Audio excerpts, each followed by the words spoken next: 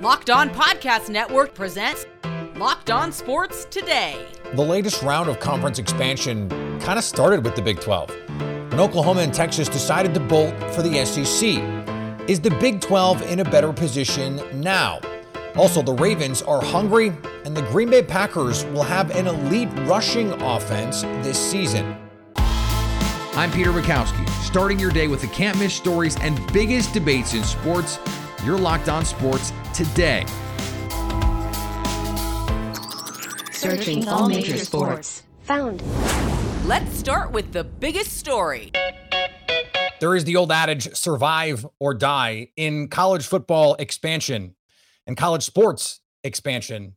Right now, the adage is expand or die. And that is what the Big 12 tried to do, poaching Arizona, Arizona State, and Utah from the Pac-12, which, by the way, maybe did pretty soon.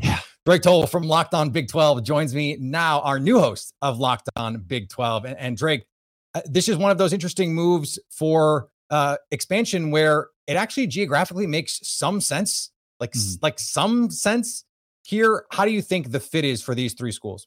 Well, the Big 12 is now almost a coast-to-coast league. It's at least an east-to-west league when you have West Virginia on the East Coast, and now you have teams like Arizona coming in, these four corner schools with Utah and Colorado as well. This has been a long time coming. We thought at one point the Pac-12 could scrounge everybody together, and these mighty teams could do what the Big 12 did 2 years ago and keep things afloat, but they just couldn't. The Titanic sunk. And the Big 12 started casting out lifeboats. They didn't give one to everybody, but they gave one to the teams that belong, right? It feels like Utah and BYU, that rivalry is renewed. It feels like Arizona and Arizona State have that, especially with BYU being here, that place in the Big 12. And then there is the conversation of Colorado, which was already here, and we have quickly forgiven them for leaving. And they bring you Deion Sanders. A year ago, this is a much worse move with Colorado, but now I watched an ESPN promo for college football season coming up. 3 shots of Deion Sanders in that promo in a minute and a half because he's the biggest show in the Big 12, and I don't mind that. And so now I think that raises the question with other teams. I mean, the Big 10, they're the Big 18 now. So if you're the Big 12 and now you've added some of these schools, that gives you credibility. And there are going to be other schools at other conferences going, hey, wait, that seems like a good place for us to be. Do you think this is the end of all of this? And if not, where do you think they look next? Well, first and foremost, with that point, Oklahoma and Texas are kicking themselves. They're at least thinking about, wow, what a time to leave the Big 12. It looked great a couple of years ago, and now we're going to go get kicked in the SEC when we could be beating teams like Arizona and Arizona State who have struggled so mightily in football recently. So that's the first point I think of, are the two that left. See you guys later. And then when it comes to further expansion, you're going to have to stop at some point because you've got 16 forces, 8 of them brand new. If I've got a city council, a board of regents, anything that is making a decision, and eight people of 16 are brand new, if half of my staff making calls are brand new, not usually a good thing. You're going to get bite off more than you can chew. Get a little bit in a little bit too deep if you keep going here. So you stop at 16. You do not, I know I mentioned Life Ravs, but you're a business first. You're a business before you're a charity. So you don't go after Oregon State. You don't call Stanford, maybe a UConn in basketball, Gonzaga in basketball to supplement for where some of these new teams lack. However, 16's the cutoff. And at 18, I think I'd get worried. I asked this yesterday when we were talking with our Big 10 and Pac-12 hosts about this idea of, okay, what if I start getting opportunities to add some premium schools? Does that start putting some of my maybe lower end schools in terms of prestige, in terms of that blue blood appeal? Does that start putting them at risk? Is there a point where you could see, let's say there's just 3 conferences. It's just the SEC, the Big 10, and the Big 12, however they rebrand, because let's be honest, they're going to need to be a rebrand at some point, where you think the Big 12 looks around and goes, I don't know, maybe some of these lower level schools, like if we could add a Florida State, if we could add, let's say the ACC starts to get a little desperate, like we could add a Clemson. Does that start to put some of these lower rung schools at risk? That's a trim the fat conversation, and we'll have it the entire season and all through expansion, and it will never take place. A conference like the SEC will never kick out Vanderbilt. The Big Ten will never kick out Rutgers. They could be the doormat in every sport. But once you've picked them up, it's so tough to say, hey, look, ESPN, hey, look, Fox, we have signed X TV deal. Now we're kicking somebody off. Even if that team's not bringing you a lot of revenue, you've already made the decision to bring them on. There won't be a point where the Big 12 trims any of the fat. And I think, I really do, the Big 12 is the most complete conference in college athletics because there is not any fat to trim. There is not a bottom dweller in this league. We don't have a Rutgers. We don't have a Vanderbilt. And I love that. Stay up to date all year on the Big 12 by subscribing to Locked On Sports today and Locked On Big 12 on your favorite podcast app and on YouTube. Thanks for making Locked On Sports today your first listen. Coming up, Lamar Jackson has some weapons to work with now. Will this be the season the Ravens put it all together? Before we answer that, the ACC could be benefiting from the Pac-12's demise very soon. Football season is about to kick off, and FanDuel is giving you the chance to win all season long. Because right now, when you bet on a Super Bowl winner, you can get bonus bets every time they win in the regular season. Just pick any team to win the Super Bowl, and you'll get bonus bets for every victory. You can use your bonus bets on spreads, player props, over-unders, and more. Who would be the best team to bet on to take advantage of this offer? I don't know. Maybe a team like the Kansas City Chiefs, the defending champions. Ever heard of them? Patrick Mahomes, ever heard of him? So visit FanDuel.com/LockedOn and start earning bonus bets with America's #1 sportsbook. That's FanDuel.com/LockedOn. Now, here's what you need to be locked on today. ACC leaders are set to begin exploratory discussions on the potential addition of Cal and Stanford to the conference, according to Monday reports. This is still in its very early stages of development, but as the Pac-12 disappears, as it has been doing over the last few days, the ACC is the only power conference to not have added any schools. The report noted the big hurdle will be travel expenditures for all teams. Cal and Stanford will also be looking at taking less than full shares of revenue. Considering its money, that has driven all of the recent rounds of conference realignments. It's unfortunate that both Cal and Stanford are in this position of being forced to simply take what they can get. The Detroit Lions are bolstering their quarterback depth. They reportedly agreed to bring in Teddy Bridgewater to back up Jared Goff. The signing will reunite Bridgewater with Lion head coach Dan Campbell, who was the Saints' assistant head coach and tight ends coach when Bridgewater was in New Orleans. The Lions were looking for the highest level of insurance in bringing in another backup. A bizarre story was reported on Monday in which the Baltimore Orioles indefinitely suspended one of their broadcasters. Orioles play-by-play broadcaster Kevin Brown reportedly was removed from the Mid-Atlantic Sports Network after he made a reference to Baltimore's lack of success against the Tampa Bay Rays at Tropicana Field in previous years. That's it. That's the reason for stating an objective truth about a team's record. It wasn't because he did something bad or said something offensive. He merely pointed out a fact, although it is a pretty bad record. Before a game against the Rays on July 23rd, Brown noted that the Orioles had won as many games at Tropicana Field in 2023 as they had in the past 3 years combined. Safe to say no one thought that would be the result. There was a graphic to accompany the stat. This was pre-produced. Everyone knew this was going to happen. It didn't seem like a weird thing, because it's not. Brown has worked for the Orioles as a TV and radio commentator since 2019. On the diamond, the LA Dodgers and San Diego Padres finished a 4-game set on a Monday with a high-scoring blowout. Well, when the Dodgers went down 5-0, we thought it was going to be a blowout. Turns out we were right. What's up? It's Jeff from Locked On Dodgers. The good news is it wasn't a blowout the way it looked like it was going to be. After the Padres scored 5 runs in the bottom of the third to go up 5-0, the Dodgers answered in the top of the fourth with an 8-run outburst, culminated with a grand slam by Mookie Betts, tying the Dodgers team record of 11 grand slams this season.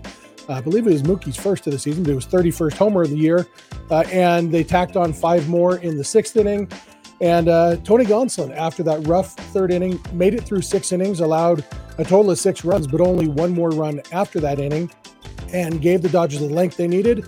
Joe Kelly dominated in the 7th inning, and then Brian Hudson finished it off with 1 run in 2 innings Dodgers win the game. So much to talk about from this game and the whole series with the Padres. So check out Locked On Dodgers every weekday morning for all the Dodger talk you could ever want.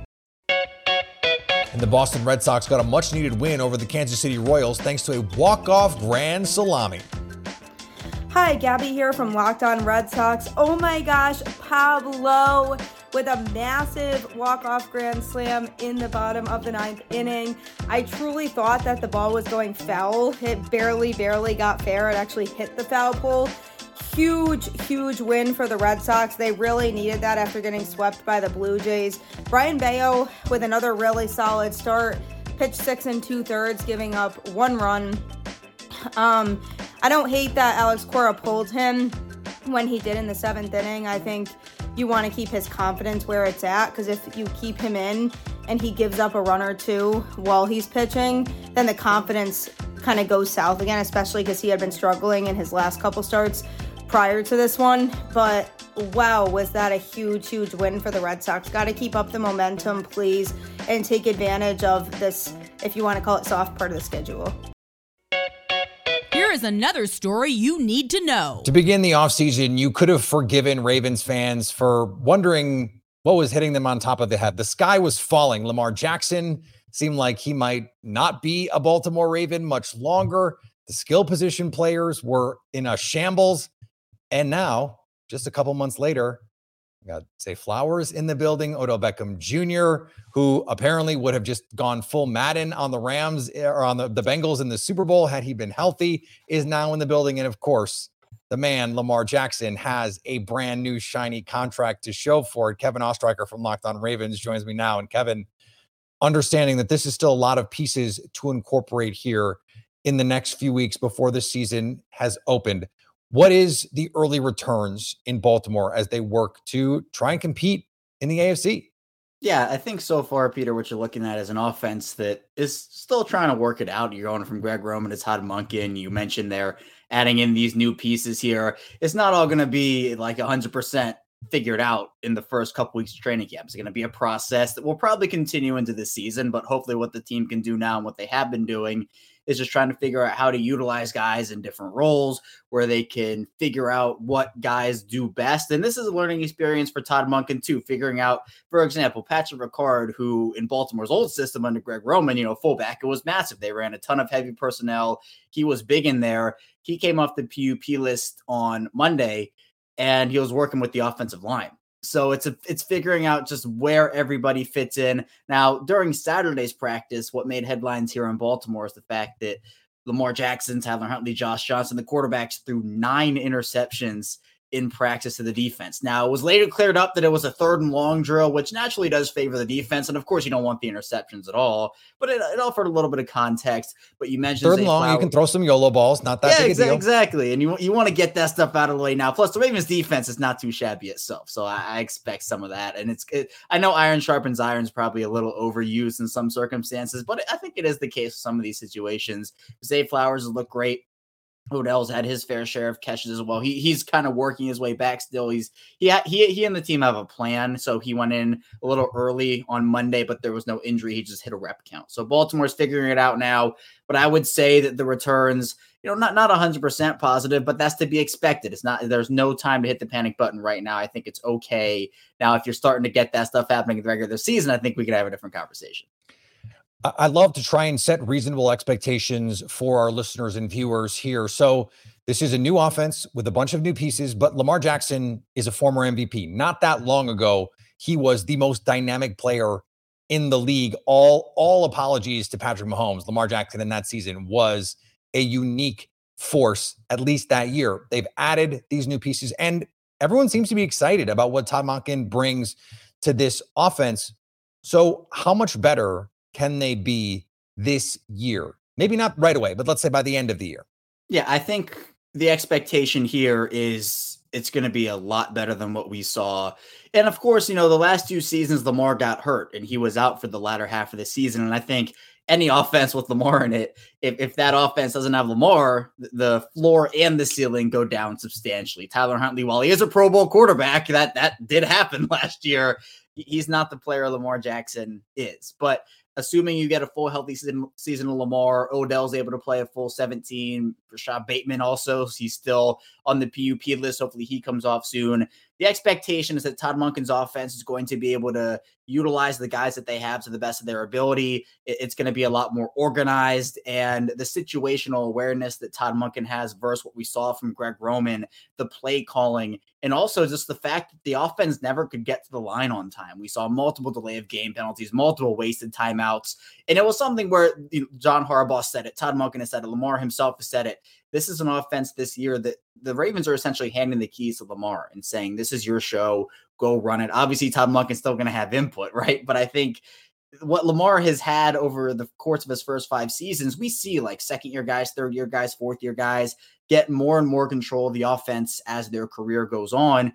We didn't really see that with Lamar. It's really Greg Roman having a stranglehold on the offense, plus the fact that, again, they got to the line with 3 seconds to go every time before the play clock expired, meant that Lamar could not identify the defense, could not send guys in motion. He just had to get there and snap the ball. So I think with those play calls coming in a little bit quicker, but the key thing is they're going to throw the ball a little bit more. There's, in fact, a lot more this year. What does that do for the running game? I still think if JK's out there, if Gus Edwards is out there as well, they're going to be able to get carries. I think what it might do is Lamar's carries might go down this season, which is okay, but I think we're going to see a lot more throwing this year and just a better offense overall for what the team wants. Stay up to date all year on the Baltimore Ravens by subscribing to Locked On Sports Today and Locked On Ravens on your favorite podcast app and on YouTube. Coming up, the Green Bay Packers are going to run the ball and run the ball well this year. It's a passing league in the NFL. Ball control and time of possession are very much secondary, but the Green Bay Packers will be very driven to run the ball, and Locked On NFL scouting host Joe Marino sees them doing it very well. Green Bay Packers. I think this football team is going to run the ball.